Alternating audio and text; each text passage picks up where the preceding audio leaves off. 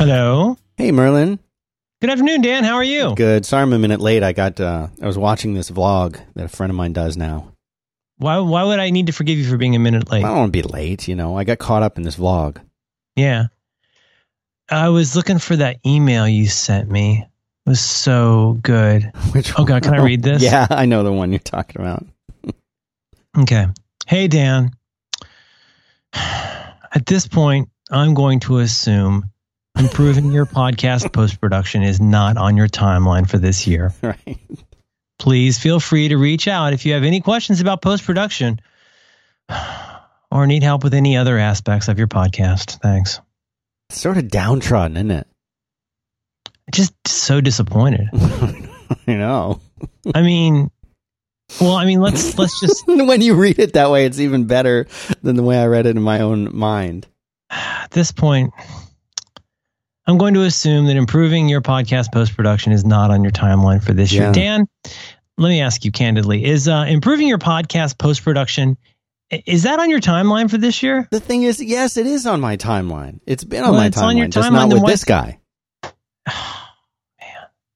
You must have really led this guy on. You must have written to him. You probably reached out to him to begin with, and you said, listen. Of course, I did. You say, listen, I really want to improve the podcast post-production. I don't know if it's on my timeline for this year. How can you help me out? How can you help me out? And then what happened? Did you just lose interest, or you don't have a timeline? Do you just not care?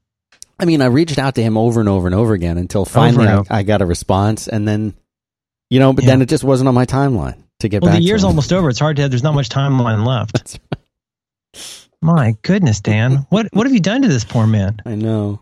Can you feel how, disappointed, frustrated? I think you really let the guy down. I owe him. I feel like I really owe him a response too. You owe him a response, and you owe him an amends. Do you think there's any way that you could work on your timeline for this year? Yeah, I better. Mm-hmm.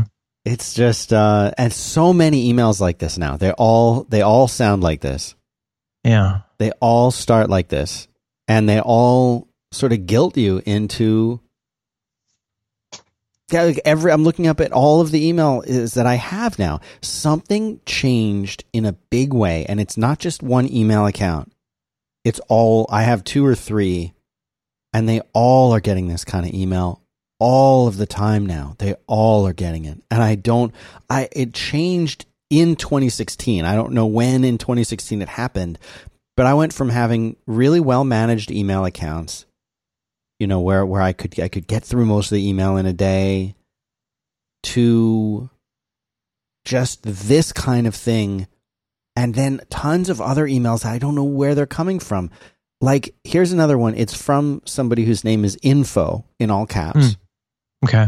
I think that's probably Dutch. Subject line is company rep agent / escrow needed. Good day. A China-based company is in search of a competent company representative / escrow agent position within the, new line, USA Canadian region only. You're in that region. But why did I start getting these kinds of emails? Things had been so good for so long. Yeah.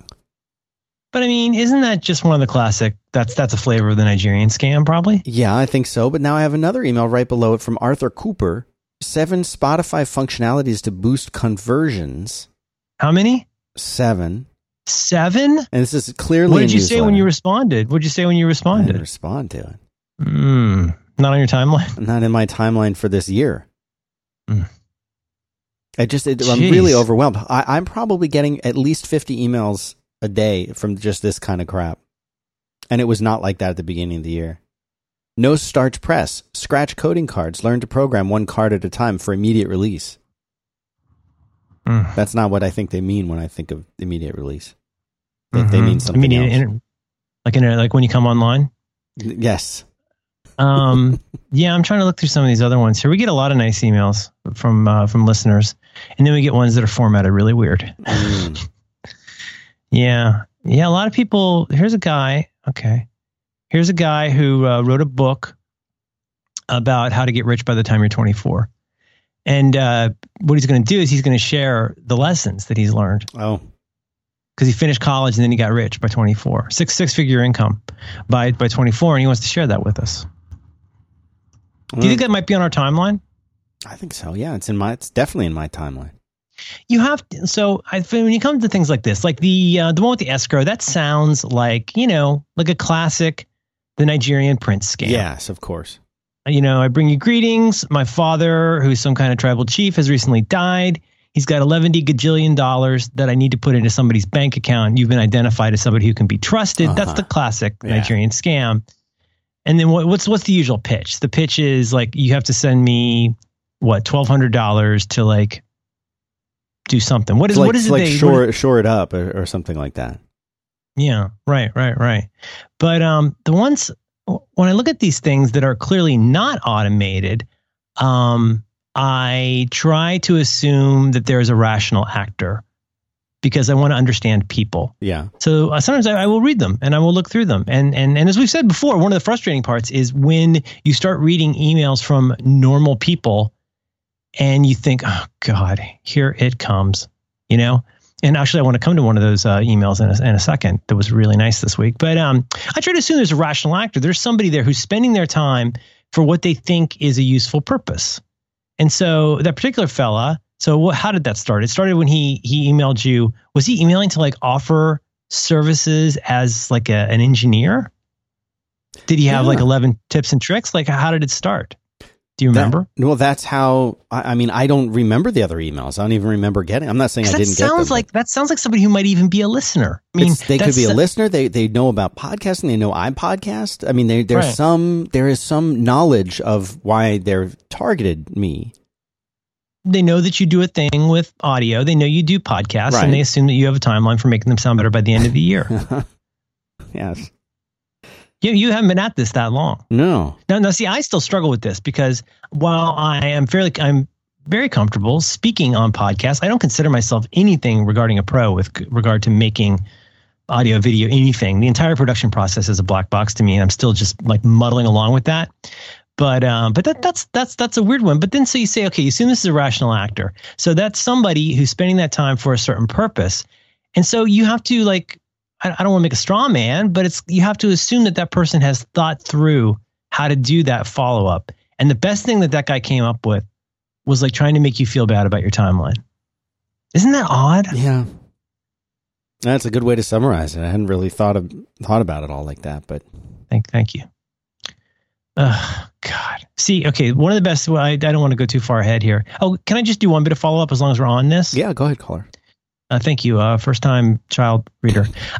We had reached out. Well, first of all, listener Jamie had pointed out on the internet that like, hey, you guys, it's a bunch of dudes writing into your show to suggest kid books that are written by dudes and about dudes. And I was like, you know what? Right on. You're absolutely right. And as I said, well, is there something that you could suggest? Because that would actually be really useful. Right. So I just want to clarify, first of all, I want to say thank you first to listener Jamie for bringing that up. Thank you for suggestions. I still have not collated those.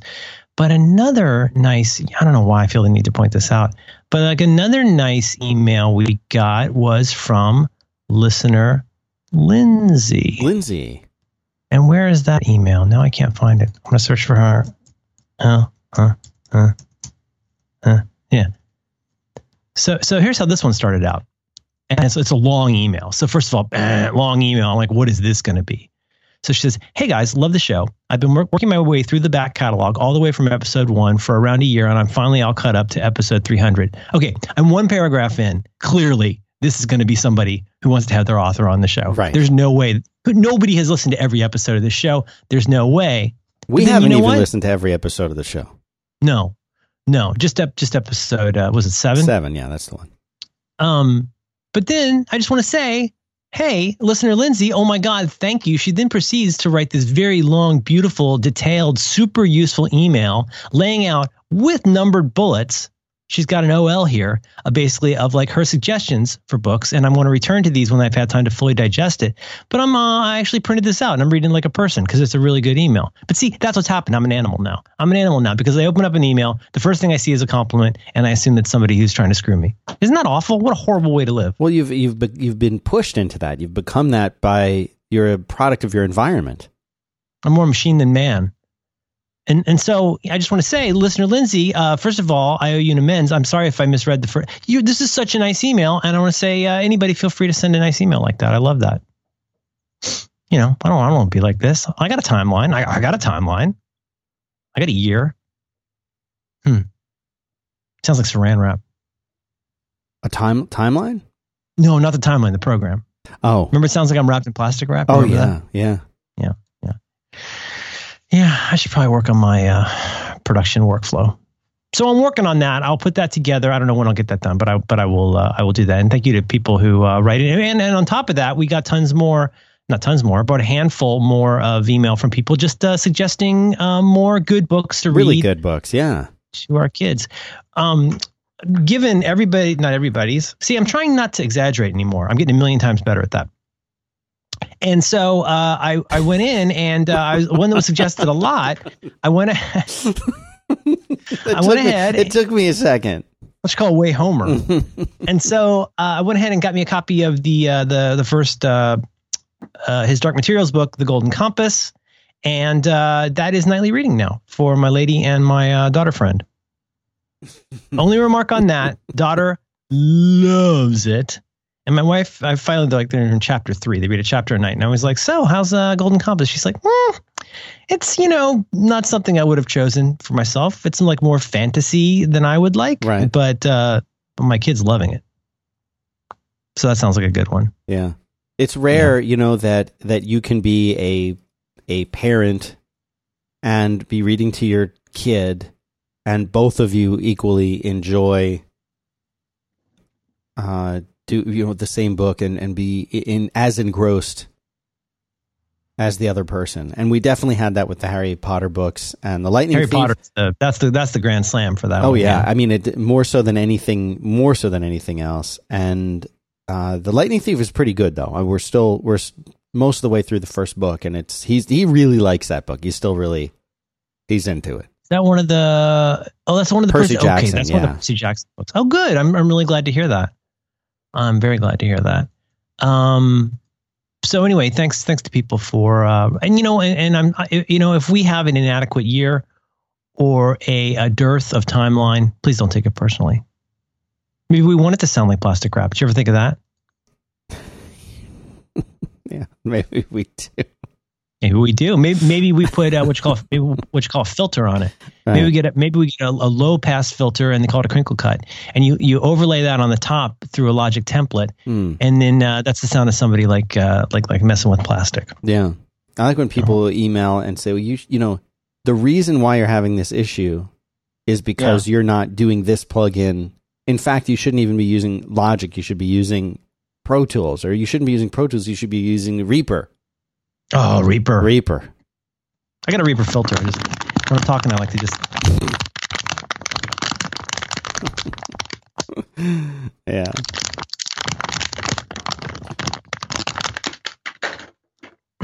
Set that aside. Yeah, keep that for later. That's this is the plastic packaging from Yodeling Pickle that I was given.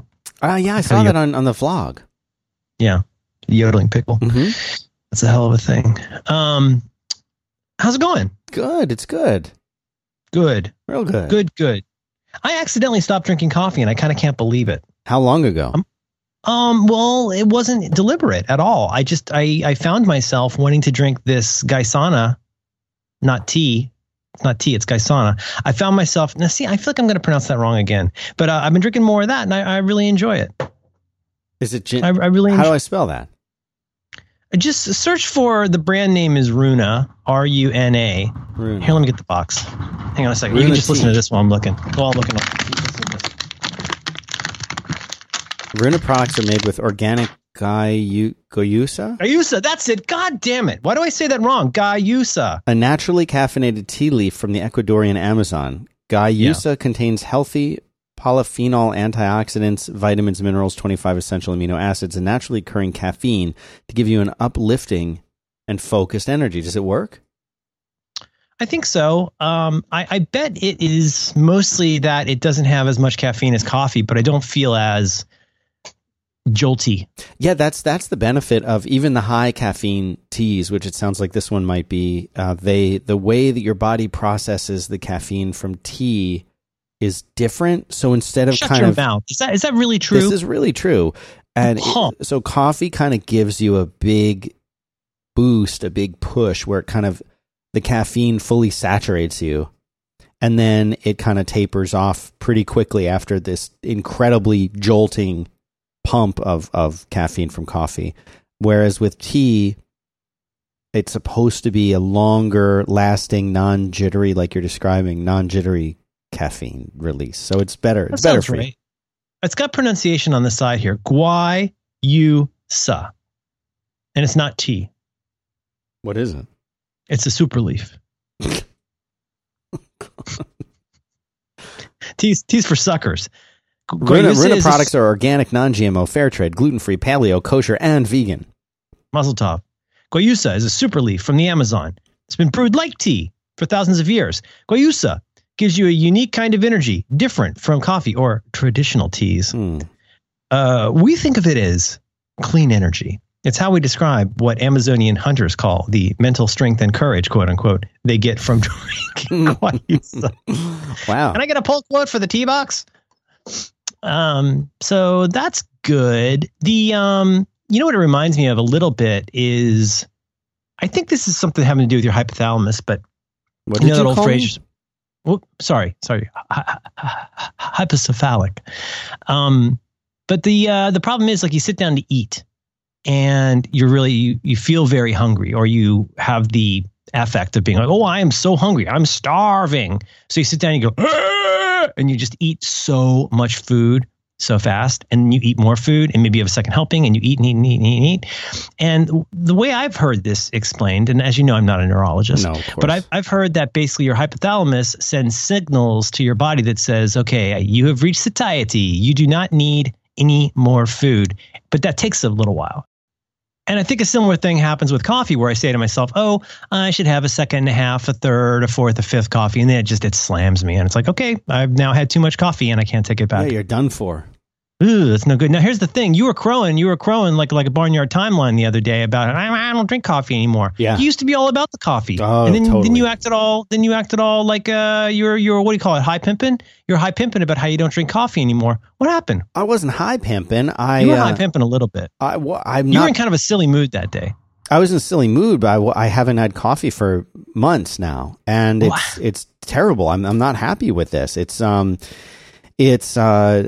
thing that, like, the doctor said to stop drinking it while my adrenals get better again. And because I had overdone it with not enough sleep or poor quality sleep, and too much stress and too much caffeine for far too long. So they're like, well, don't have any caffeine at all, and not just not coffee, but nothing. And what else does that mean besides coffee? What does that mean ruling out for you? Coffee, any kind of tea that has any caffeine in it. But you're not slamming Red Bulls and Diet Cokes or anything. No, I've never had that. But I would have, without fail, I would have and love 2 cups of coffee, 2 mugs of coffee every morning. I get it. So what they're saying is stop drinking coffee and don't compensate for the lack of caffeine. Right. I had to completely. I have not had caffeine in at least 2 months. At all. Have any, not even chocolate, like not even, anything with caffeine in it's out. Jiminy Christmas. Yes. Oh, I'm sorry.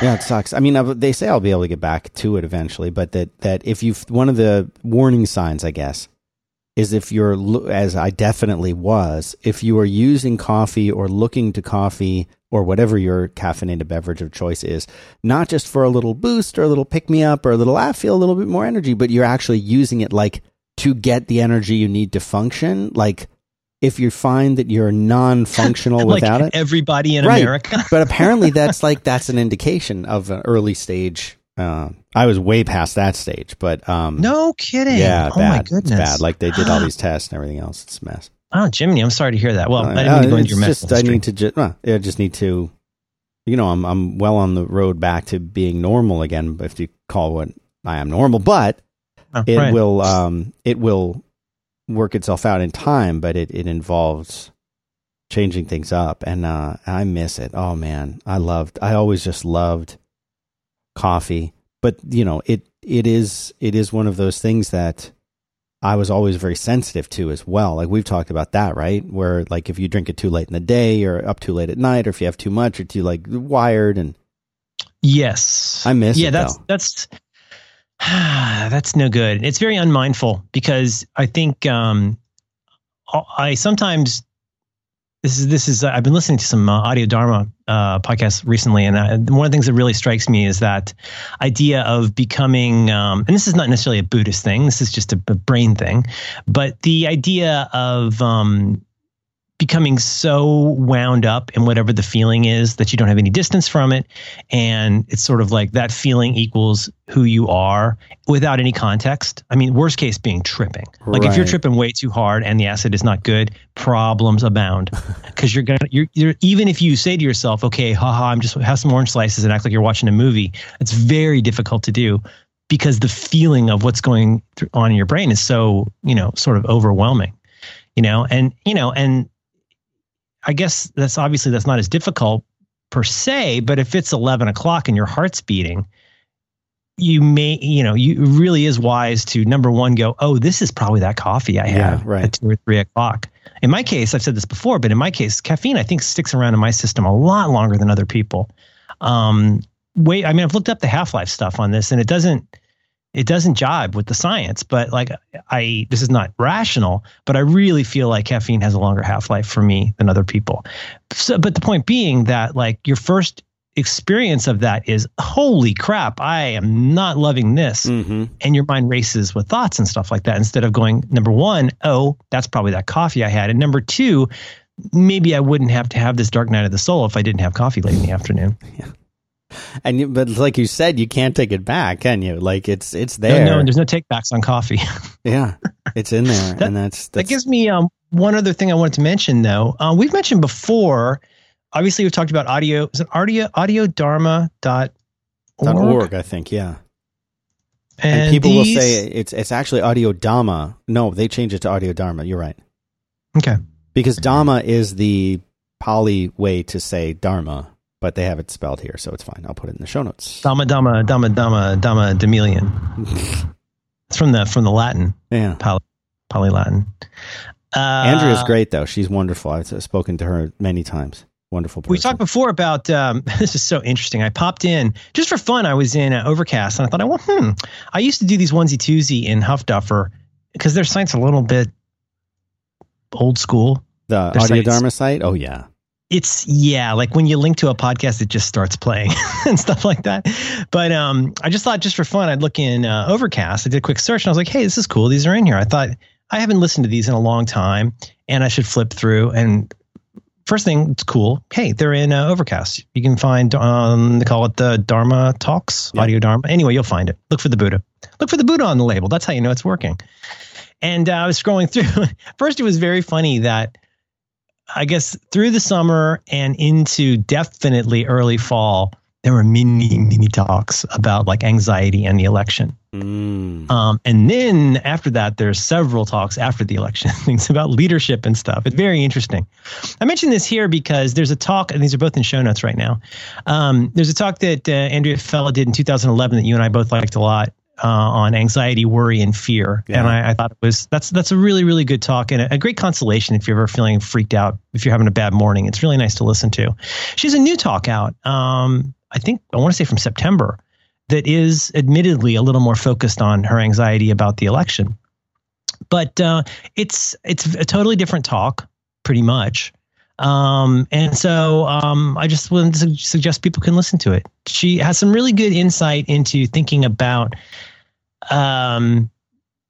just basic stuff for anybody who does this all the time, but a nice thing to be reminded, which is that that you are not the thought that you're having, and that there's a way that what she basically counsels in this is to use any of these things that you perceive as negative feelings as a way to become more in touch with what it means to be a human being, and to be able to not just have a little bit of distance from them, but to be able to look at them as something that could actually be strangely funny or interesting or potentially joyful, to be able to not be the emotion that you're having, and instead to have a little bit of a remove from it. I just thought it was a good talk. That's something people might enjoy listening to. Do you need to be a Buddhist in order to appreciate what she's talking about, do you think?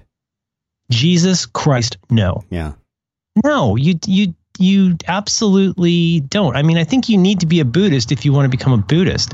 But like, just to get this is, and I know I don't want to get into a whole thing here, but for years now, you and I have talked about this. You know 100 times more about all of this than I do.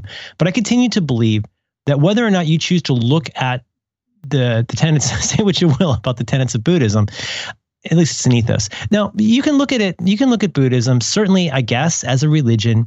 I think you can certainly look at it as a system of ethics. You can kind of look at it as a system of morality. Mm-hmm. But I look at it as a form of psychology.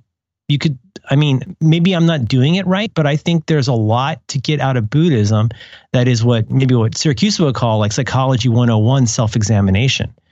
We were just talking about this on a recent episode of the program we do about this the ability to separate yourself from the rest of the world and see the world as existing outside of yourself. And that sounds really obvious, and we think we do that all the time, but I kind of think we don't. Yeah. And it can be really valuable to realize that you are a machine that takes in information and produces thoughts and has actions.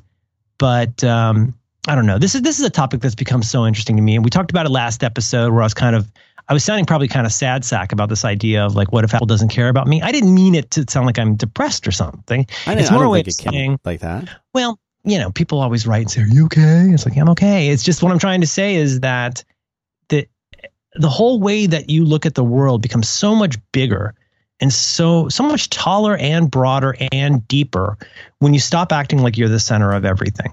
And that's good, first of all, because you'll probably be less of a dick on Twitter. Mm-hmm. But it's also good because it enables you to develop, I don't know, maybe more meta. Like you're going to get a little bit more empathy for how the rest of the world is if you don't see yourself as the center of it. And then, so just to cover that point, then the other part, and we're actually going to talk about this, I think, tonight on Reconcilable Differences when we record, but I don't know, just this emerging sort of nascent science about how we construct reality is very, very interesting to me. Like when I first heard the thing about Elon Musk and simulations, like everybody else, I laughed. But then when you read what he's actually saying, it's actually really fascinating. I'm still not necessarily persuaded, but maybe it doesn't matter that I'm persuaded. And that's what makes it interesting. This guy we're going to talk, spoiler alert, this guy we're going to talk about tonight, I think his name is Donald Hoffman. If you go out and Google Donald Hoffman, a lot of very interesting stuff. And his basic idea is that, cognition, the cognition that we get out of evolutionary biology does not necessarily favor people who think they're seeing reality the way it is. Whether you think that's thinking that the earth is flat or that the earth is the center of the universe, that just because you see something a certain way doesn't make it true. And he has some pretty radical ideas about how the human mind reconstructs reality. That's really, really thought-provoking. So anyway, that's just that. And so you have to be a Buddhist? No, you don't have to be a Buddhist. It helps to be a searcher. It helps to be curious, and it helps to be open to the idea that you're still not a completely formed particular piece of crockery.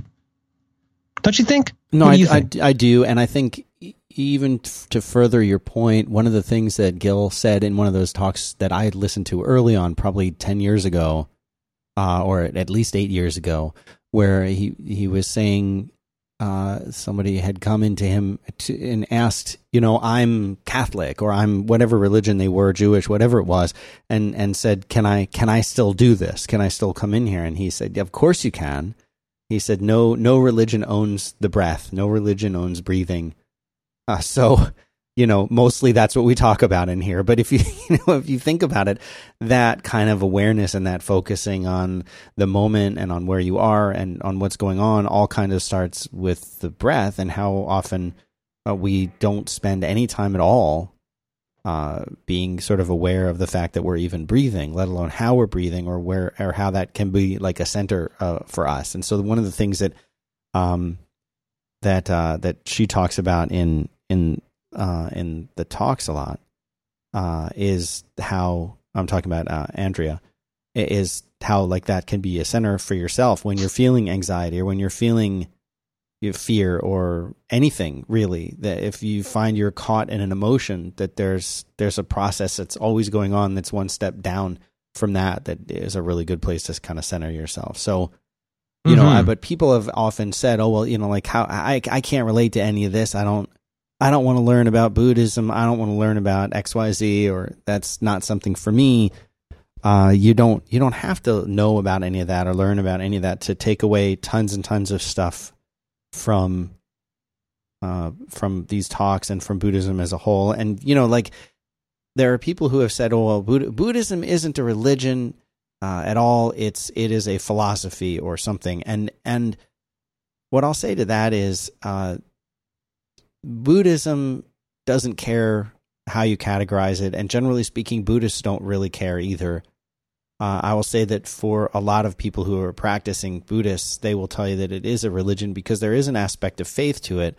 But what's different about it is that it's not faith in the world or in a God or in a universe. It's faith in a belief of truth that you're on a path to discover things in a mindful way, to discover some wisdom, and there is a faith in the practice. There's a faith in that. So there is an aspect of faith. It's just not a traditional kind of faith. And I think that would qualify it as religion. But I know lots of people who don't think of it that way, or for whom get tremendous benefits from it just by saying, you know what, I did this kind of meditation or this kind of sitting, or I listened to this talk. And Buddhism doesn't really ask very much of you, just some attention. So that makes it also cool.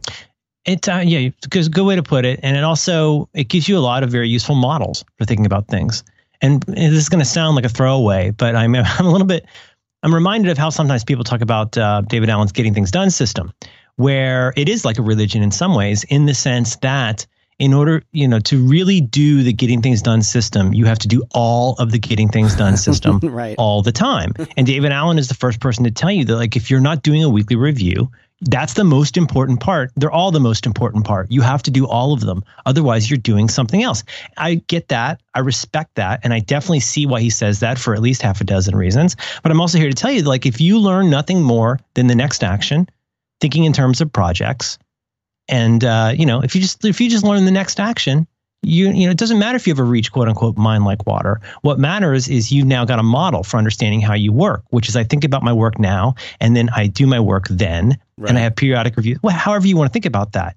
But I mean, I feel like this is another random example, but do I need to study Judaism and the Talmud in order to be someone who is very questioning and skeptical about how we answer?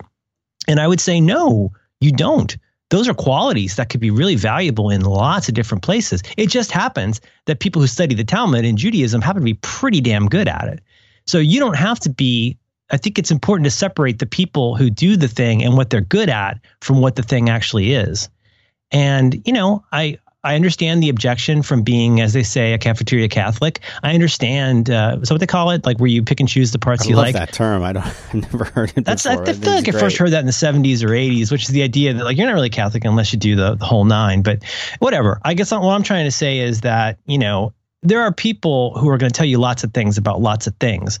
Don't be put off by what something necessarily just looks like at the surface. And don't be put off by thinking it has to be a cult or a weird thing, or you're going to have to wear something on your head or something.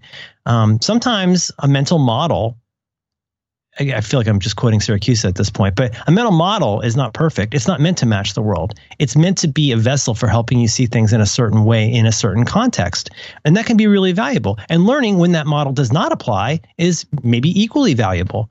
One size does not fit all. But I don't know, to be a learned person, it seems like you have to at least be a little bit open to the idea that there are many different philosophies, religions, traditions that do not require you to sign on the line that is dotted.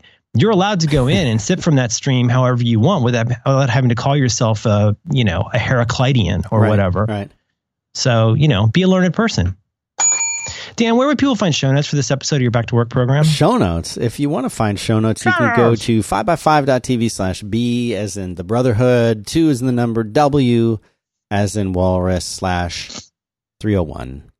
301. I put a couple links in to, oops, did I do that one twice? No, wait, I'm on the wrong page. I'm on Reconcilable Differences. I did too many shows. OMG. Dog buns. Okay. I'm now back in episode 301. I'm clicking I put some links into the show notes to those two talks. I've identified them as the new talk and the old talk. Oh, don't put my videos in here. Don't do that. You don't want that? Oh, come on. Let me put it in there. I'm not talking for clapping. I know, but I liked it. I think the audience would like it. Thank you. It's a challenge. I put it in there. You didn't put it in there. I put it in there. You put it in there. So it's fine if I put it in there. You put it in there. It's your timeline for the year, not mine. If you put it in there, no. If I put it in there, yes. Yes.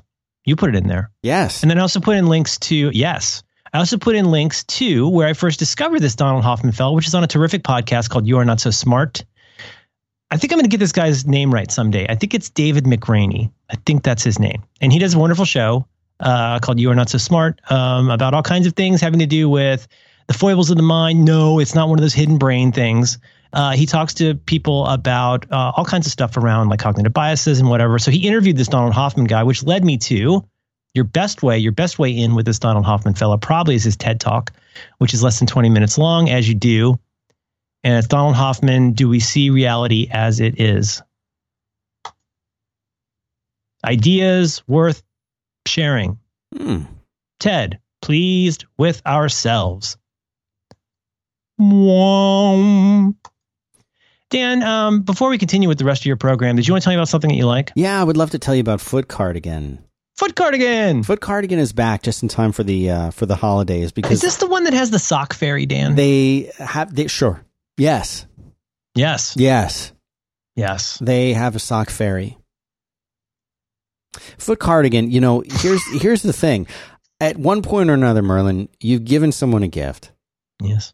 And you're not incredibly proud of it. It's not like you feel bad about it, but you're like, it could have been better. You know what I'm saying? Like the peach candle. The peach candle, the last minute thing at the electronics you bought from the Walgreens, whatever. Sharper image end cap at Walgreens. Yep. We've all been there. I don't want to be that person. Don't be that guy.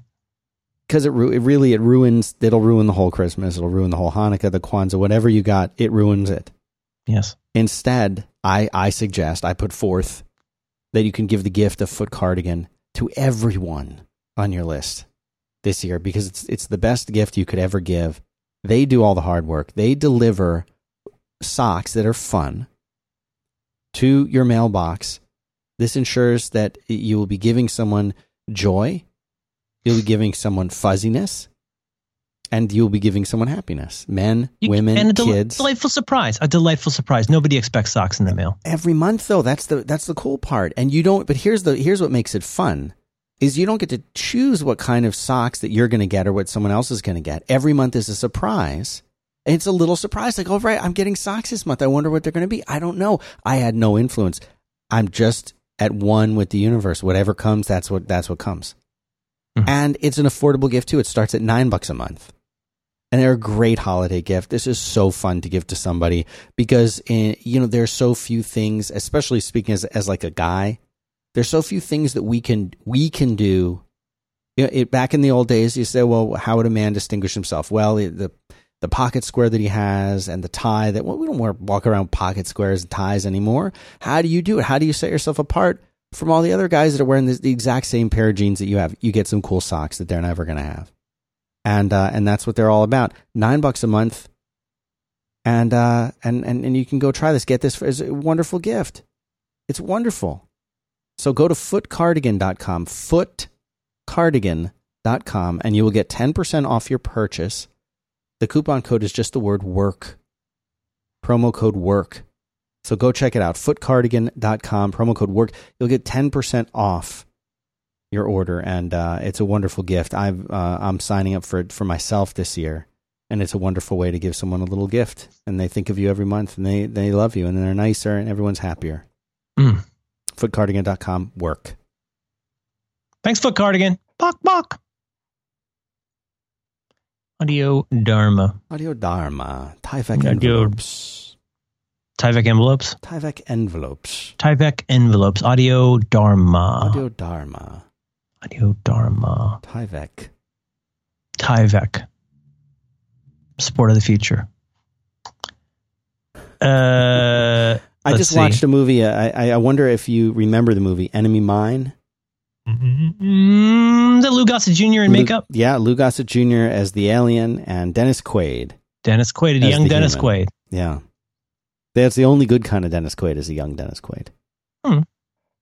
Was it good? Does it hold up? That's a pretty 80s movie. It's very 80s. Does it hold up?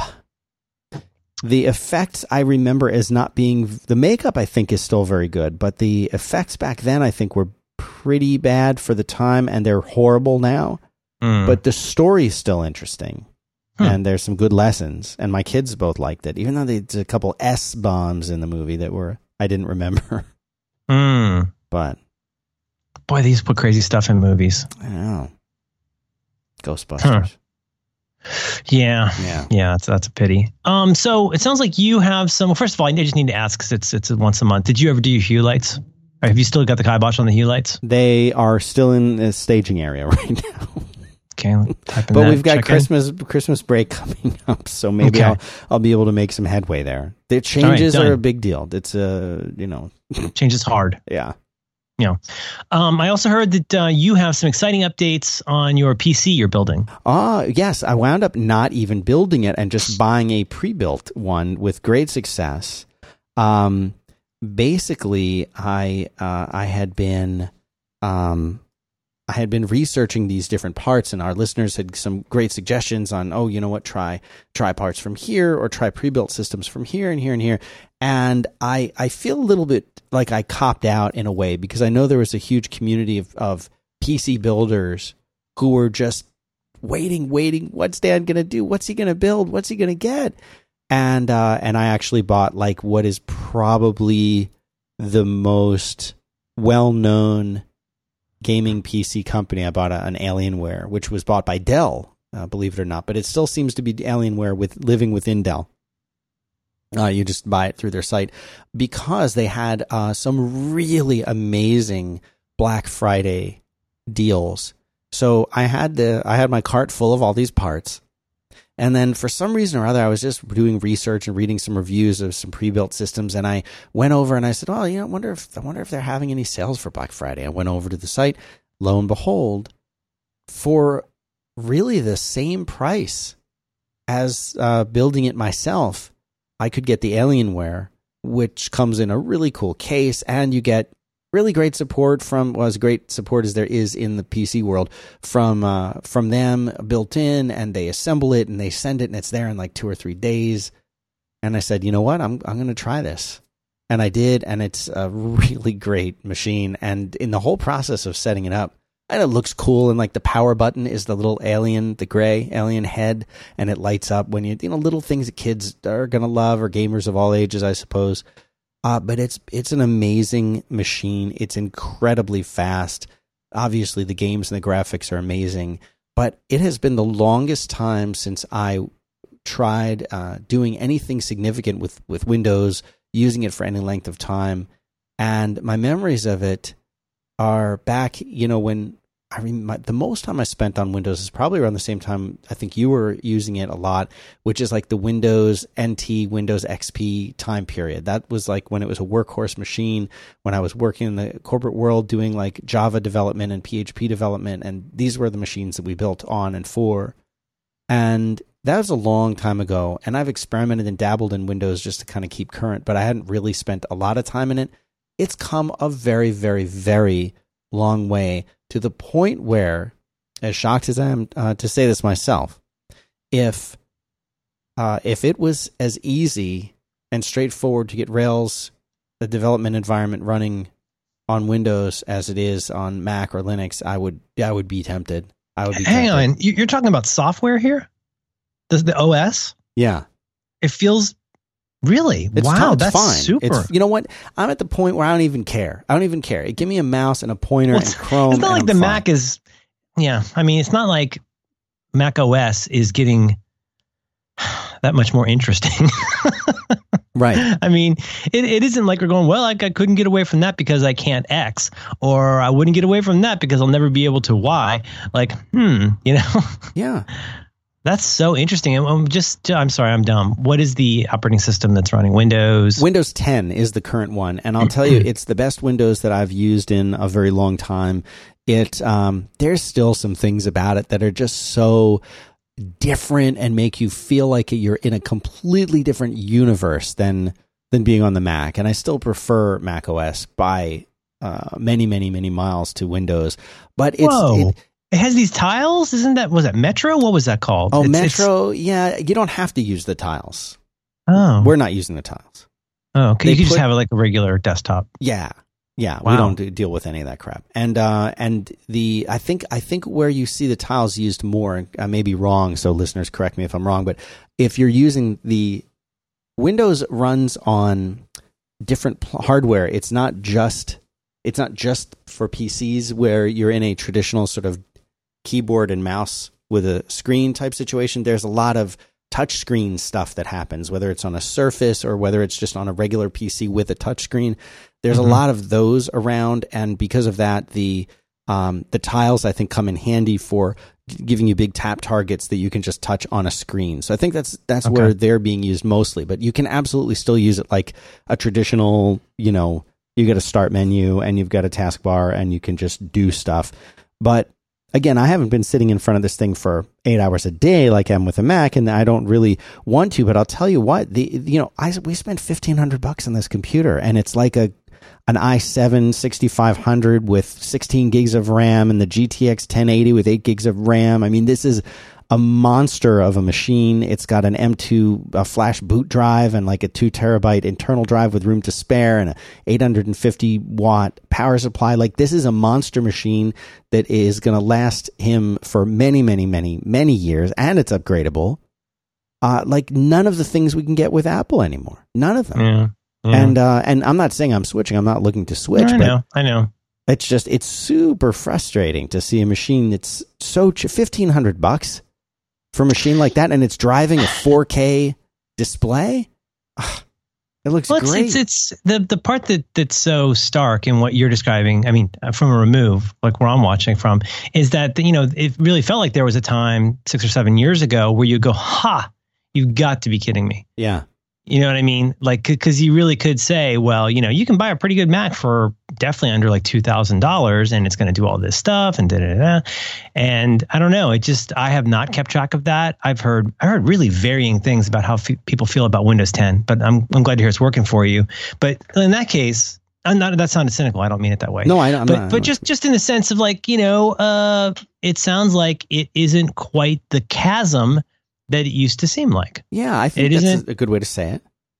Yeah, which you want that chasm to be there. If you're bought in on Mac stuff, but without regurgitating or revisiting everything that everybody else has been saying for months and years, like, gosh, it would be kind of neat to feel like the Mac's a no-brainer again. No, it really would. I mean, the platform, everything, like the DOS, the devices and everything. And I still feel like I can't imagine using anything else for a phone. No way. Or a tablet. But yeah, no, it's, I wonder if it's in some ways the part we'll remember most about this weird period is how on these new models, there was stuff and there was improvements and there was not regressions, but stuff that got taken away. And then the price went up a little bit. Right. And I think that's a little bit weird. Do you know what I mean? No, it is. And, it's also frustrating and kind of disappointing to, I was just reading, I think it's Mac Rumors that had a couple articles about how some of the MacBook Pros the users are reporting like 3-hour battery life instead of the 9 hours. There's other people who are reporting that their graphics are having like the crazy screen graphics and failures and other things. And it's like, come on, Apple. Like, you're better than that. Yeah. Now, it might just be a couple people, the squeaky wheel, but then you also got the reports about, and I saw this via links from Marco, but I have not had this experience, but other people talking about, well, I kind of had this, but the experience of trying to get help where, it used to be fairly simple. Somebody had a good post about this. I'll find it on Marco linked to, I forget the person's name, but had a post about basically like needing to get some help with something at Apple. And, time was you could just go to the Apple store. Well, we understand that's maybe not sustainable. There's going to be lines. I think generally the conventional wisdom now is that you're going to wait an hour or two at least if you just show up. I need to get into the Genius Bar. Right. But it's also not as easy as it used to be. You can't do it inside that one app anymore. And they have this. Did you read this article that the web app that they point you to? They say go to Safari and go to this website, and the site just doesn't load sometimes. You know what I'm talking about? No, I don't know. It's terrible. I'll find this for notes. But I mean, this is all anecdotal. But I mean, I went through this with, that I went through something like that with Marco Arment, with getting my wife's phone fixed, where there was that weird bug. Mm. Well, first of all, they were kind enough to replace the screen or replace the unit for $100. Yay. And then there was that bug that became like a pretty well-known bug with the Apple ID saying it's in use. But that whole thing, I'm like, I had to make an appointment. I think it was just a little under a week out because it was around the time the iPhone 7 was coming out. And the closest appointment I had was at least like 4 or 5 days out. And then when I had to go back in a second time, you do that again. Right. But anyway, I guess this is all anecdotal, and maybe we're being karma sucks, but boy, it's weird to be in a time where the main fallback for us Apple fanatics and former fanatics is, well, the iPhone's still really great. It's like, well, wow, but like, what about all the other stuff? Like, what's going on? It's odd. It's very odd. Yeah, I mean, I don't know what to make of it all. I really don't. I feel like, what we're not going to see is we're not going to see people, a mass exodus of people saying, screw the Macintosh, I'm going to go and get a PC. Like that's not going to happen the way that it definitely did from, PC users who through the halo effect of some of Apple's other products, whether it was the iPod or the iPhone or the iPad, eventually found their way to saying, well, I need a new computer. Maybe I'll try this Mac thing. I don't think we're going to see that. It's not like I've thrown my hands up or anyone I know is saying I'm going to get a Windows machine. And there's plenty of reasons why, but I'll tell you what, like it is not the horrible experience that I thought it was. The operating system is much better. The hardware in general and the hardware manufacturers that are out there are much better. And you can really put together, if you're into gaming or something like that. And like now, and here's another thing that came out of this. I was just, cause this is the kind of person I am. I'm sitting there thinking, I wonder what it would be like to get Rails going on this. And that seems like a very logical thing to try out. Just try it. Well, it's a check-in. Like, let's see, it's like you got a local cafe that sucks and you go like, I'll check in every few months and see if it got any better. Yeah, exactly. I mean, that's a great analogy. I'd be kind of dumb not to be pulling for it. Yeah, no, it's a perfect analogy. And so I thought, okay, I'll try it out. And I asked some friends about it and they said, oh, well, there is apparently the Ubuntu Linux people were involved or are involved in some way. And there's this Linux subsystem for Windows where you can basically get like, that sounds efficient. You can get like Linux running anyway, long story short, Rails development still, and here come the emails, but Rails development compared to Mac or Linux still really sucks on Windows. Really, really sucks. It's nowhere near, like, as far as getting it set up, getting everything you need to go, and then having the different flavors of databases that you want to run. And it's so much more straightforward and easier on anything but Windows, really. That's enough to scare me away. But I found out I always wondered, why would anyone do Django or write in Python when you have the most beautiful, elegant Ruby language and Rails there for you, which is my bias. I love it. It's the same thing as the VI and Emacs war, the Ruby and Rails and Python and Django. Python and Django is really a natural thing on the Windows side, and I think that is a big reason why it's popular. Oh, that's why you said that in that too. Yeah, okay, I get it now.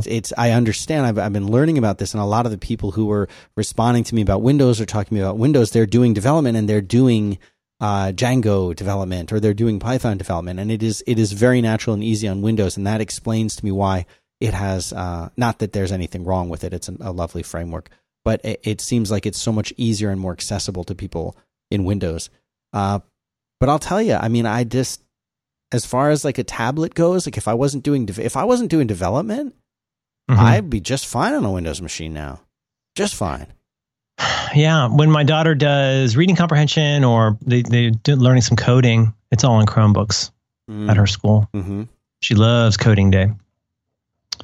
Yeah. It's It's interesting. Now, okay, so the Rails thing, what was it used to be? Was it Cygwin you used to have to get? Cygwin, that's still around. Cygwin. Yeah. Yep, that's still around. And that's what enables you to do Unix-like environment stuff on Windows? Yeah, I mean, there are, for all the people out there who are going to be emailing, there are plenty of ways to install Rails. And then, yes, you can download PostgreSQL and you can use Docker and you can do, but what I'm talking about is I want to open a terminal and natively be able to just start typing commands. I don't want to have to go through tons and tons of hoops to just get the basics installed and going.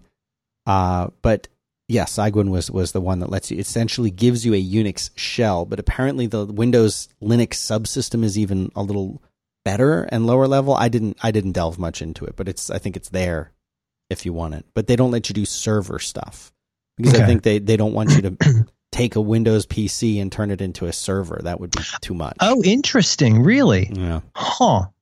Yeah. Yeah.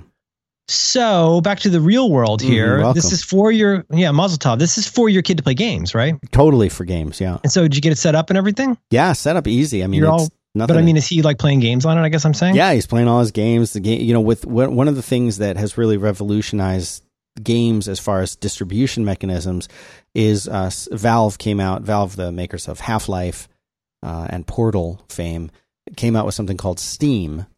And Steam is their sales and distribution platform for games. So big games, as well as indie games developed, just by like a couple people or one person, all of these, this is a marketplace and a distribution, installation, and update platform for Mac, PC, and I believe it runs just fine on Linux and supports all the games through Linux. So you basically, I guess you could say it's like an iTunes type store or an app type store focusing exclusively on games, and you can go and you can look at the game, you can watch the videos of the game that the author has posted and screenshots.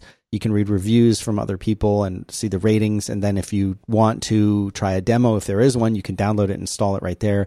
You can buy it right there in the store. With one type click, and then the game installs, and it also brings you news and sends updates down and everything. So it's a really convenient, really nice way, and that's actually how a lot of people are building, especially indie people, are building and distributing their games. And if their game is cross-platform, then they can install it on whatever computer that they want. In many cases, you could buy the game, and that usually entitles you to all of the versions of it. So my son bought one new game. I mean, I bought it for him. It was so the login goes with you to different platforms. That's right. Wow. But it also makes it easy when you're setting up a new computer, as he was, where we just logged in, and I just go down the list and click install on all the games, and an hour later they're all downloaded, they're all installed, and it functions in a similar way that where on an iOS device you might use iCloud, or I just slipped my mind, the name of is it Game Center on the iOS, where it will save your progress in games or whatever. It'll save them up and become like your centralized authentication login and saved game hub. That Steam also works that way. So all the games that he'd been playing, it remembered exactly where he was. It remembered what he was doing. It is costumes or character whatever creations were all there. Everything is just there. So it almost makes it like, if the machine ever, like if you lost everything, which is essentially, I didn't try to migrate data over from his old machine. I just installed Steam, downloaded the games, and he launched it, and he's like, oh, good, this is where it was. It was just done. It's brilliant. Wow. So it sounds like a successful experiment so far. Yeah, pretty good so far, I'm surprised to say. And this is the first PC that I've bought and owned, and I don't even know how long. The last time I was playing games was like Half-Life 2. This has been a very, very, very long time. Jiminy. It's working fine. And, like they've built in Windows has its own antivirus stuff, and you can download other Windows antivirus things, which you should do on top of it, because that can apparently still be a big problem. But there is something very cohesive about OS X. And I think that's always been one of the biggest arguments that I've made and that others have made in favor of macOS as a whole, is just there's something very cohesive about it. It doesn't feel like lots of little moving parts. Like if you're very familiar with auto mechanics, like whether it's motorcycles or cars or whatever. If you've ever spent any time working on cars or bikes, I think you get a notion that a car is not a thing. It's lots and lots of little other things playing and working toward, and in some cases against one another. You experience it when you're using it as that one thing, but there's a lot under the hood, so to speak. Yeah, that's a great way to say it. And I think it's Windows, you're more aware of those moving parts and pieces than you are in OS 10. And on Mac OS, it makes it, and really all of the Mac OSs going back to System 7, it just feels like it's a single thing that you're interacting with. When you're moving the mouse, you're really moving the cursor, and everything that happens is well beneath the surface, and it doesn't feel like lots of little things. Whereas Windows, it still has that. Well, when you feel like the start menu is a program that you're running. It's an app that you're running, and when you click this, this is a separate thing. When you go to install this, the Windows System Alert antivirus thing wakes up and does a thing. It feels like they're all separate layers or separate pieces, as opposed to just a single unified thing. I don't think I'm doing a good job of explaining that. No, I think I know what you mean. It might seem a little, to a Mac user, it might seem a little bit more abrupt or especially to an iOS user, because iOS has all these abstraction layers to mask what's going on, to where, like, for example, like on a Mac, what was I running? Oh yeah, there's this thing actually I bought that I wanted to tell you about today, but it's one of those pieces of software that comes with its own, like, hey, if you want to use this with your Mac, download this weird software. And I don't know what it is. I mean, I don't think it's Java. But it's one of those, it feels like it got ported from something. And you start it up and it runs and the menus look weird. Yeah. Like that used to be a worse problem, Right. But it's still like it runs in this one window and then you quit and it says, are you sure you want to quit? And like all these kind of weird things that just seem a little bit off. It's kind of like a play about a program. Sure.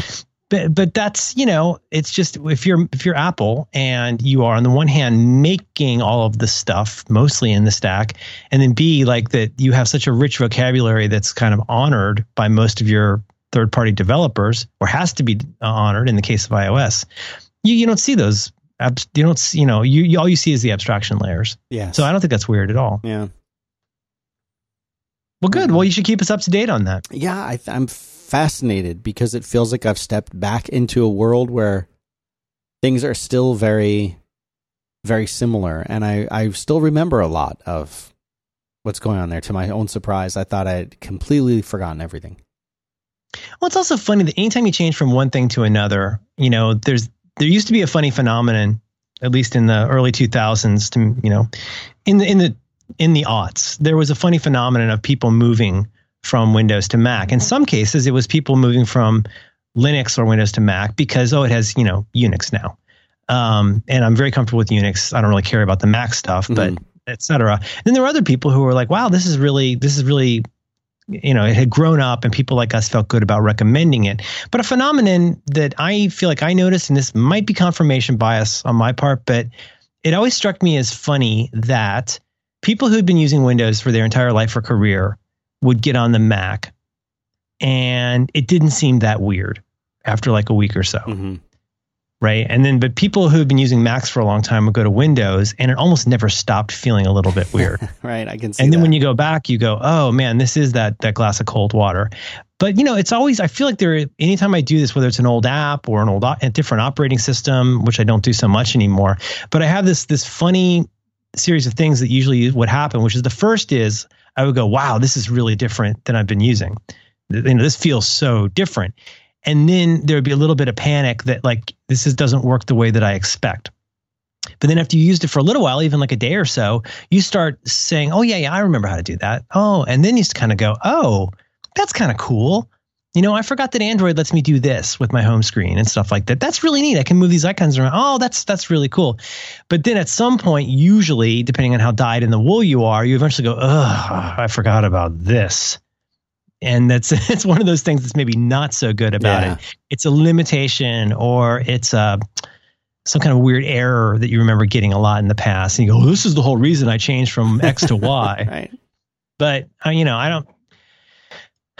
don't know. There's not that many operating systems, so many well, I can't say that, but it feels like, people are pretty into doing what they're doing. I still feel bewildered by computerality of people who use like Windows at work and Mac at home. That seems like it would be so confusing to me to do that. To go back and forth constantly. Just in that like 1.5 year period that I was using a PC a lot, I had to use that because it was the only really there was not a good way to do Cold Fusion on a Mac. I mean, I could write it on a Mac, but it was really like writing HTML by hand.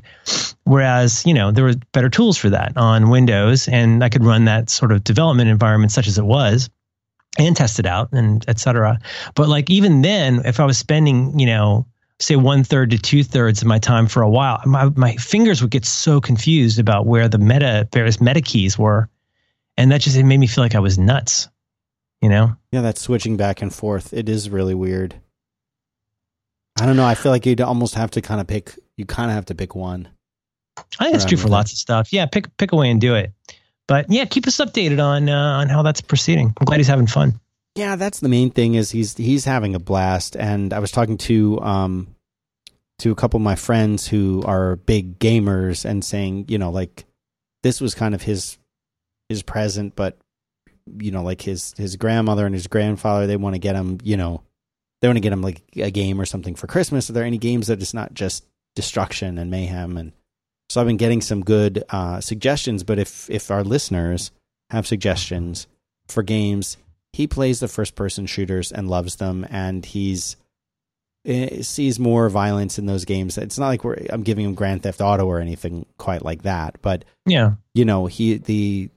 so it's not like he needs a Gingerbread Man game or something. But if you guys have good suggestions, I would love to hear your suggestions. You'd hit me up on Twitter or email me. Yeah, send them in. And if you have feedback about anything that Dan got wrong about PCs, yeah, please send that to correctdan at example.org. Thank you. Yeah, sometimes people do actually do that. They don't know that that's a joke.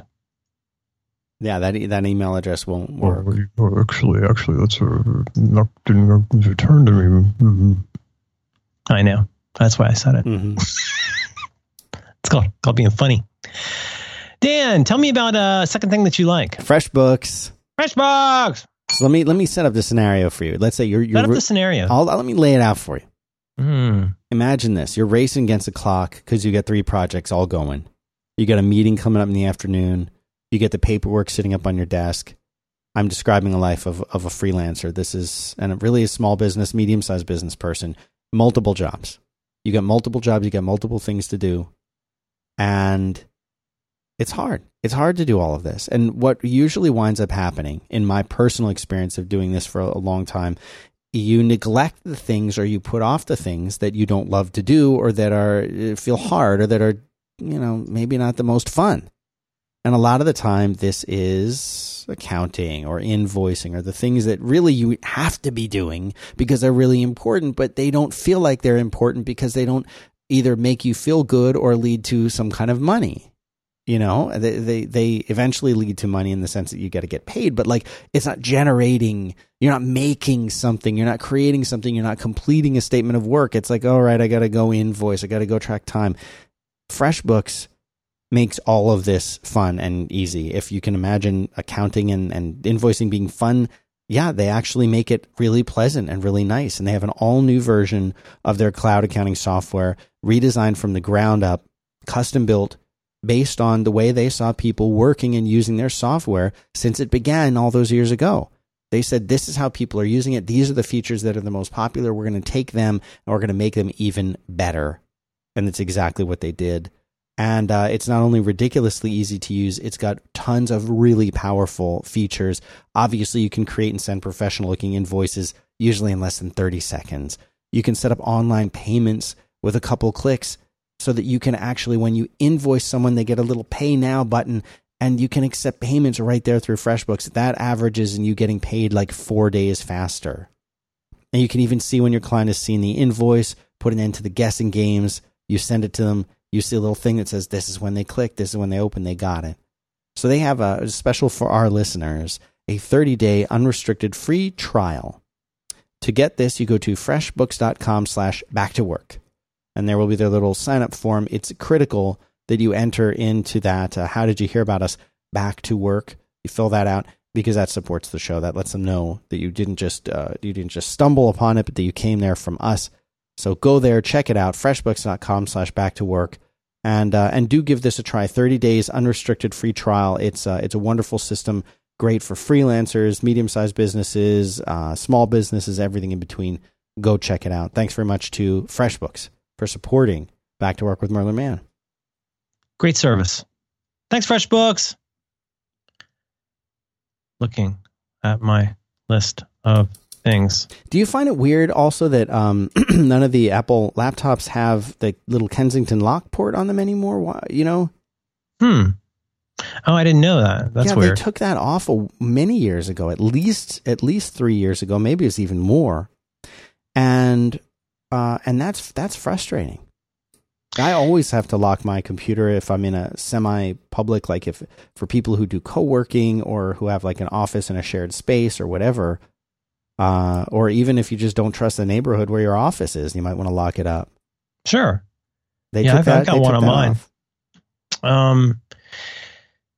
Yeah, I mean, this doesn't answer your question, but it does get to the thing we keep prattling on about every week or two, which is that it's the part that makes all this Kremlinology so frustrating. You remember Kremlinology. It's the idea that you would try and figure out what was really happening inside the Kremlin by looking at all these tea leaves to sort of like figure out like, oh, if they're doing this kind of thing, this person was invited to the meeting, but this person wasn't, and this person was in the photo, but this person wasn't. You basically use all of this publicly available information that may or may not be useful to try and cobble together some idea about something you have no way to actually know about. And that's what we do with Apple, because we don't know why they do what they do, and it can be really, really perplexing. So, when you say like, well, and again, I'm not totally up to date on what all the updates are, but you say to somebody, well, there's somebody out there who has this much money to spend on something that has no more than 8 gigs of RAM, and they want a screen like this. They're definitely going to want these kinds of ports. They're not going to want MagSafe. Nobody wants that anymore. They're not going to want the little light on MagSafe. They're not going to want anything that lets you know whether the computer's charged. They're not going to want a Kensington. They don't want any of that stuff.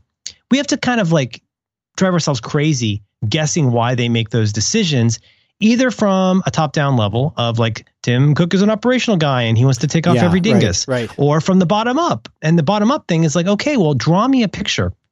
You would do this in, back in the day of designing websites and interfaces. It would be interesting to come up with these profiles of the various users of your site and what they wanted and who they were.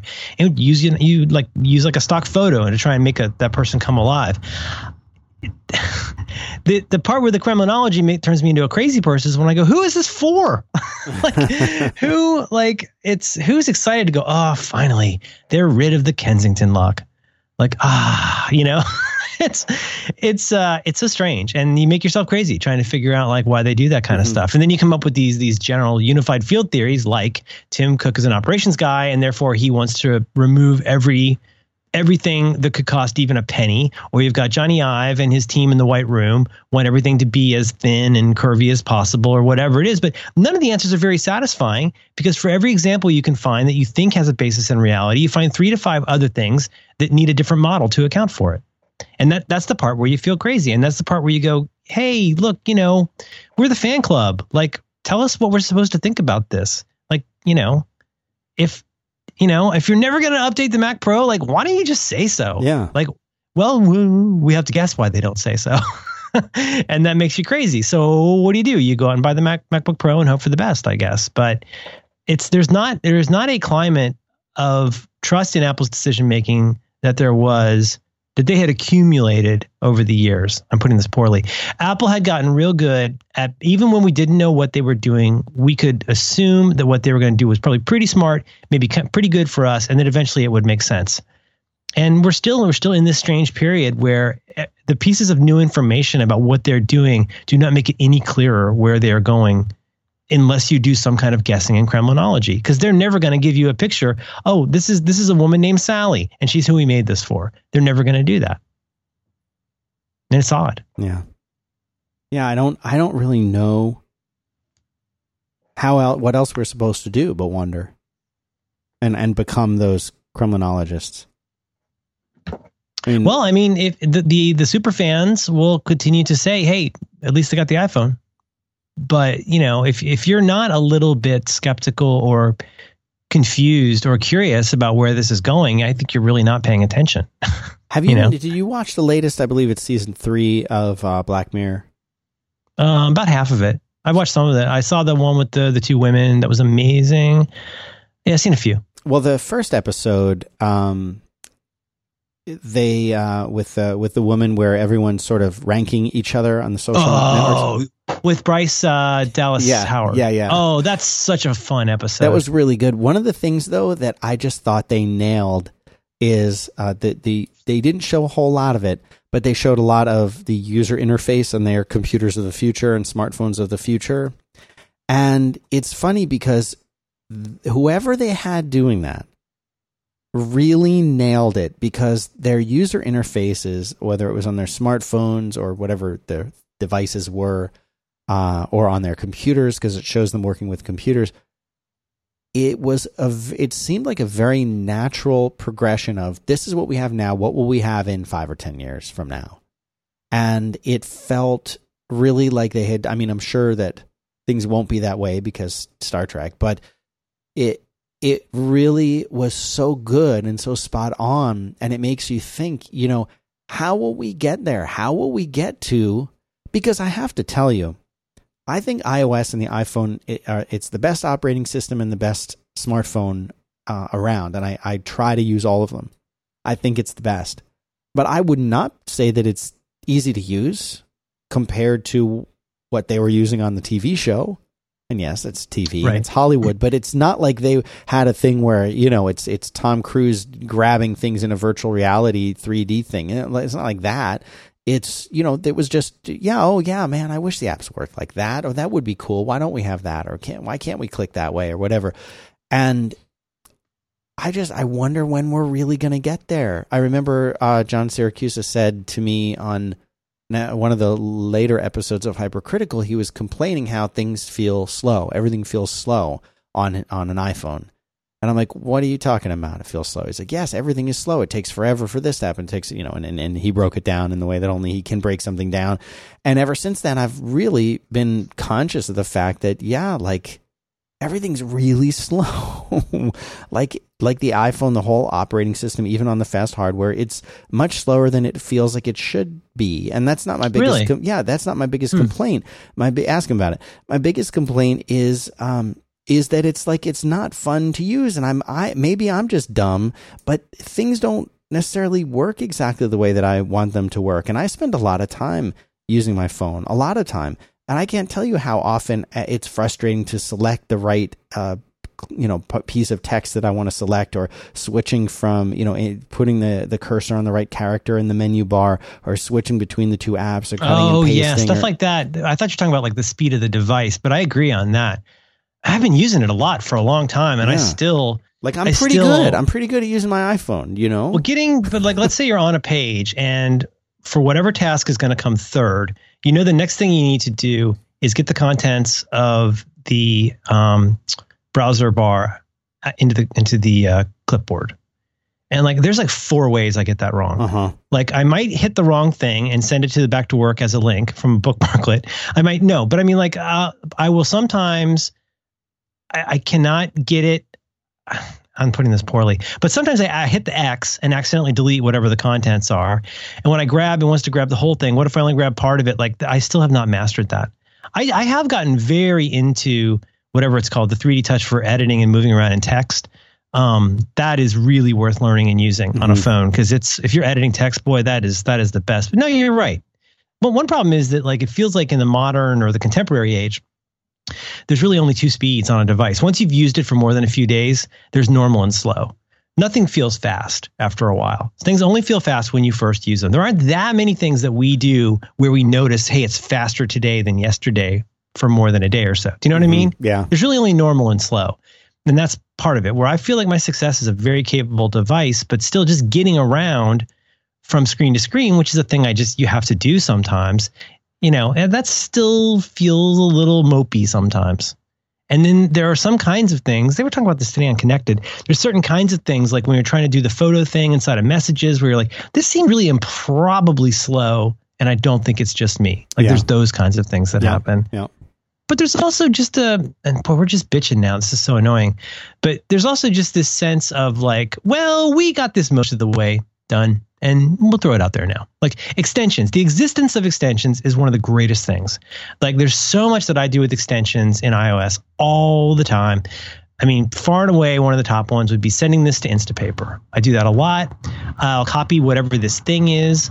I'll save this photo to my photo roll. Like if I'm on a web page and I want to use it for something, there's all kinds of little like onesie twosies like that. But like, you know, you got to go and set up the icons for all of those in every app, which makes sense on one level, right? But like, I feel like there was the bug a long time ago where you would lose the order between sessions and stuff like that. But there's still this stuff where you're like, Apple's. I think I made this joke before here. I know I made it on Due by Friday last week. Apple stuff works great as long as you don't use it. And if you use it a little bit, it'll probably work fine. If you use it a lot, and you haven't found what's wrong about it, you're not using it enough yet. Because once you use it a lot, you're going to discover deficits that are going to drive you bananas. The Apple TV is a great example. The Apple TV is fine if you use it once in a while to watch something, one of the 5 movies you bought. But like if you really use it a lot, it'll start to drive you crazy. Maybe this is true of every device, but I just feel like there's certain kinds of things that if you are as we used to say, power user, you bump up against some frustrating user interface elements pretty quickly that end up leading to a lot of scrolling. I mean, these are hard problems, but that's why you guys get the big bucks, is to solve these problems. But just trying to get through all the different, I love extensions, but there's so many extensions that are in different places and different apps, right, and you got to scroll around. And guess what? They have different icons. So sometimes Safari looks like a compass and sometimes it doesn't. And yeah, whatever. That's all okay. But like that does not have the same sense of fit and finish that other things have. So I don't know. There's also the thing like if you're on an iPad Pro, like why is there still so much space between all of the icons? Why I guess the question becomes like, knowing that I'm just a garden variety like pseudo geek, like I'm a fake geek girl out here having fun with my computers, but like how is that not driving people at Apple crazy? Well, I don't know. Knowing how they could sweat a chamfered edge that hard, like how is like all this kind of stuff okay to them? It's weird. Yeah, but you're bringing up some really good points in that it seems like yes, okay. Because it seems like certain things, and you bring up one of my pet peeves is like the space, the icons on the iPad. Like, why does that not change? Why does that not change? Especially on the iPad Pro. Yeah, like why the big one? Why do these things that are clearly not right not get addressed? I mean, I understand, like, again, people are going to talk about ports and things like that. I don't care. I'll talk about ports. On the back of this Windows machine, it's got 12 USB ports, and I think like 4 of them are USB 3. And I mean, it's got everything you could ever want. It's so many ports that it's almost a joke. Like it's almost they're doing it just to be funny. But that's what you want. That's what you want in that device. And that's what I would want on a Mac Pro too. Well, yeah, and a false analogy that I'll just go with for a second here is like you'll never make my TV better by putting fewer HDMI ports on it. Even if you think HDMI ports are ugly, like give me 7 HDMI ports. Or at least my daughter wanted to play Wii Sports, wanted to play like she wanted to play like golf and bowling yesterday, and we've had it hooked up with just the Wii U. We didn't have it hooked up to the TV, and I got to go back there and go through, is it side port? Is it this port? Is it that port? Like, give me all of the HDMI ports. You do me no service by giving me a thinner TV with fewer HDMI ports. Is that a perfect example? Absolutely not. But at least you have an option. You have an option for going out and saying, I got $1,500 to spend on a computer. Give me everything that I can have for $1,500. Right. And you're not going to have to sit there and argue with them about the benefits of USB-A. I know. Like you can't use a thumb drive on your Apple now. Gruber talked about this with Joanna Stern on a really good episode of the talk show this week. Even if you're all bought in with that, like there's just going to be stuff that you're just going to be running into over and over again until what happens? Until what next standard becomes everywhere? Well, maybe. So is that the future? Is like we all have a Sony Vaio from now on? Remember how great the Sony Vaio was? My boss was like, "Oh my God, you are not going to believe this computer. It's like the size of a paperback book, and it weighs like 2 pounds." And then it's like, oh yeah, but if you want to have a CD player, if you know what I mean? If you want an optical drive, you got to do this. If you want a mouse, you got to have this. And it became, we Apple people laughed so hard at the Sony Vaio people because it felt like one of the ultimate examples. And let me just say, this is back when there's a place you've probably been to near Moscone, called the Metreon. And when that place opened up, I remember it was right around the time the first Spider-Man movie came out. I think it might have even been owned by Sony, and they had a Sony store in this place in 2000, I think 2001, must have been 2000. They had a whole giant, like a big part of it, just giant Sony lifestyle store where you could buy all of their video cameras and all their devices. You could go in and buy a Sony Vaio, and Sony Vaio looked like the ultimate like lifestyle device because it's like the size of a trade paperback. Right. Oh my God. But if you want to do anything except type onto the Sony Vaio, you're going to need a literal sack full of different things to use with it. And we laughed so hard. I was like, you have got to be kidding. You look at my what do I have? Wall Street Pismo. Look at my PowerBook. Everything I need. I got 2 batteries. I got an optical drive. I can swap those out. It's got everything. Sure, it weighs 9 pounds, but I'm a power user. I got it all. And we thought it was so funny. And now today everybody's falling all over themselves to say like how okay it is that you need like 40 different dongles just to do your work. And it's like, you should, but you have I promised myself never to talk about these things in public again. So I'm breaking my rule here. Well, it's boring and I don't care what other people think about this. I'm just venting. It's bananas to me that you can't be like Dan and say, I have this much money to spend on the best conceivable device that I can have to fit my needs. And Apple's going to go, well, let's go through this questionnaire first. Let's learn a little bit more about like what you can live without first. And it's like, all right. God damn it. Like, give me an effing Mac Pro that has everything. Well, listen, okay, you bring up the Mac Pro. I mean, I have a Mac Pro. That's what my son was using. I finally have it back now. And I'm going to be able to... Is that cheese grit? Is that 2009? What is it? No, I got rid of those. This is the cylinder one the trash can. For a few years. It doesn't have like an audio in jack on it. It doesn't have audio in.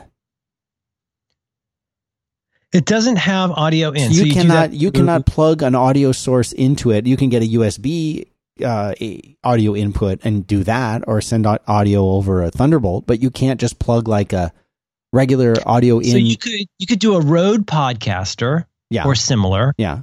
But pretty much everything else, you're going to need a device. Yeah, and it's like even a device apart from that. Even on Apple's most robust, pro level, most expensive machine, you can't get many of the ports that you want. I'm not going to give you a list of every single port on this PC, but I looked it up. So you've got, just put it in notes. Yeah, I will definitely do that. But I mean, I'm just one thing I'll mention is you've got 4 USB 3 ports, 6 USB 2 ports. You've got a Type A and a Type C, and 3 super speed USB 3 ports. You've got gigabit Ethernet. You've got, it's the 4 display ports on it. And it's like, you know who you needs get surround sound built in. I mean, it's like, Merlin, it's everything. Like, I agree with you. And this is the part where like I feel like in my head anyway, I can hear people going, well, then you go buy a PC. Well, you know what? He did buy a PC. That's the point. Is everybody going to need all of that stuff? No. But somebody out there has an option to do that. And, I normally don't get this emotional about this because I don't actually care that much. I'm pretty happy with what I've got. But, even this iMac that I've got that does everything that I need to do, it already feels like it doesn't feel like a relic in terms of performance. It's a 5K iMac. It's amazing. But, I wonder how, I don't know. It's just frustrating that you have to do so much fretting and research and parsing and buying of other things. You're not just going to go in because you decided that today's your special day. You're not just going to go in and say, give me the best laptop you've got. Because what would happen? Let's say you walk in. Let me ask you this. You walk into that store today versus 5 years ago, approximately. I don't have any models in front of me. But if you went in 5 or 6 years ago, I bet there's a pretty good chance that within 3 to 5 minutes, somebody could take you over to the best laptop that they have. It would be a MacBook Pro that was totally tricked out with everything. The best one that you could get in the store. Because there was always other ones that you could do custom, right? Right. But they'd have a couple 3, 4 different configurations in the store. And you could go in and say, give me the best laptop you got. Like if you go into the store today and say, give me the best laptop you got, what are they going to give you? The MacBook Pro 15-inch. How much RAM does that 16 have? 16 is the most it can have. 16. Okay. Yeah. But it's it's stupid because, you know. And then will my USB sticks work with that? Yeah, no. Okay. Nothing you've ever had as a computer, and this is the striking thing. It's not like, well, they took away this thing. They took away, in order to give you that thing. They took away everything. Yeah. So every single device or peripheral that you have, you now need to adapt to this new thing. Everything that you've ever had as a computer user, nothing works. Nothing works. Nothing. I can still, you know, it's just, unless you had like a Bluetooth device, then it wouldn't still work. But everything is different. You have to throw away everything. Yeah. Yeah. If all you want is a laptop and you're never going to plug anything into it. And they took away MagSafe too. That's a shame. That was a joy to use. Yeah. They've been talking about this a lot over the last couple of weeks on ATP, where Marco had this thesis and John was sort of amending it about, you know, what is the word that we're struggling with for like what it is that's not there anymore? And I think at one point they debated whether it's humanity or whimsy or delight. But Marco, you know, regardless of whether you like his choice of words, I think he made a good point of saying, like, when you're buying he said something along the lines of, it was a great line. It's something like, when you buy a luxury device, when you buy a premium device, that really is comprised of many small delights. I was like, that's a really good way to put it. And whether that's the little blinking heartbeat light on your laptop clasp, or whether that's the light up logo on the back, or whether that's the green versus orange light on the MagSafe. And, you know, it just seems like Dad kind of came in and said, you know, you don't need any of that stuff anymore. I know what you need. This is what you need. And it's just not as kicky. It's not as fun. I don't know if it's less humane, but it's definitely less delightful. And then, you know, so maybe you don't care about delight. Maybe you're not a little pixie like Dan and me, but like if you are a real like workhorse user, like if you're somebody who's used to pouring every conceivable dime you can get your hands on into the best MacBook Pro or the best Mac Pro, you know, if you're doing video editing right now, like what are you going to buy? It's perplexing. It feels like, you know what it is here. Part of it is like a boohoo for us. This isn't the Mac that we wanted, or the Apple that we thought it would be. So pity party for the guys in their 40s and 50s. But, you know, the other part of this is you can't help but get this weird canary in a coal mine feeling when they're not going deeply out of their way to be loved by people who do the most difficult computer work. For people who do, like there was a time not very long ago when a Mac was very competitive for people that were doing the most demanding tasks that you could do with a desktop computer. So maybe you're not going to have a render farm at Pixar. You know, you're not going to be running NASA. You're not going to be doing the census system. But if you wanted to do stuff with, I guess, whether that's Final Cut or whether, you know, whatever it is that you're doing, you could feel fairly confident knowing that you get to stay with your platform because they are obsessed with delighting the people who are doing the most intensive work. And they may still have that feeling, but it doesn't seem like it's being evidenced in what they're producing. Right. And that feels, whether I want to feel that way or not, that feels like a canary in a coal mine, because that was one of the great, you know, conceits and snobberies that we've had for the last 10 or 15 years, is walking into pretty much any creative space and seeing that there was a vast majority of Macs, because why would you use anything else? So, you know, first it came for the artist, and I said nothing because I was not an artist. I don't know. It's difficult times, Dan. Yes, very.